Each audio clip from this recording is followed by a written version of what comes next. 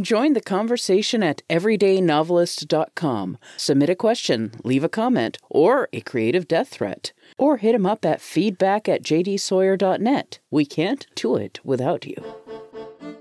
Welcome to The Everyday Novelist. My name is J. Daniel Sawyer, author of nearly 30 books, more than 30 short stories, and numerous articles and scripts and essays, coming to you from up in the crow's nest with my spyglass on this daily voyage through the dicey waters of business, craft, learning, and art in the writing life.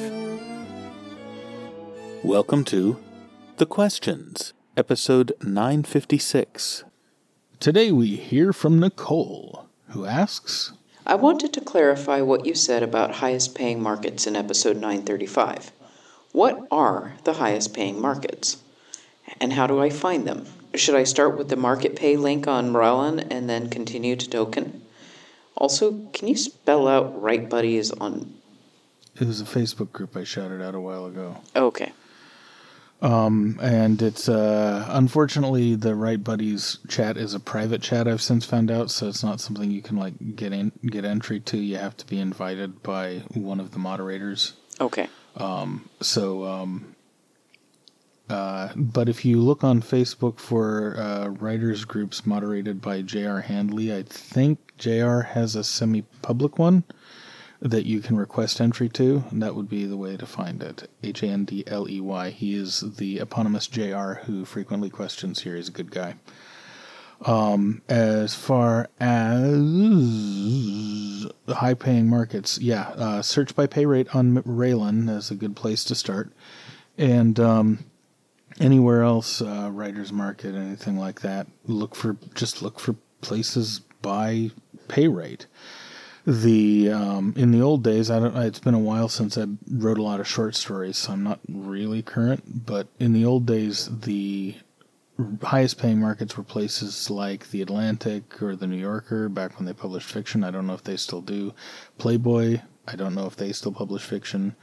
And Saturday Evening Post and places like that. And then the next tier down were places that were genre rags that were paying 5 to 10 cents a word. And then down from that, you often got anthologies paying usually either 2 to 5 cents a word, and then as an advance, and then royalties on the back end. And below that, you've got flat rate advances with royalties on the back end, and sometimes you have straight buys with no royalties on the back end. The pay structures vary all over the place, and you just want to pay attention to the rates and start at the top of the market where you think that your stories would be a good fit, and just move down the pay scale as you do your submissions. And for your last submission, before you go to post it up, take a flyer at one of the low-paying markets, just because publication credits can sometimes be useful to have. Mm-hmm. Just make sure you don't sell all the rights and you've got a good reversion date, so that you keep control of your stories long-term. Thank you very much for the question, and we'll see you tomorrow. The Everyday Novelist is written by J. Daniel Sawyer and presented by J. Daniel Sawyer and Kitty Nakian, and is produced by Artistic Whispers Productions, Incorporated. The text is copyright 2021 J. Daniel Sawyer, and the production is copyright 2021 Artistic Whispers Productions, Incorporated. This podcast is released under a Creative Commons Attribution Non-Commercial No Derivatives license, and all other rights are reserved to their respective owners. Join the conversation. Submit a question, leave a comment, or a creative death threat. Or find me at jdsawyeronminds.com or hit me at feedback@jdsawyer.net. We can't do it without you.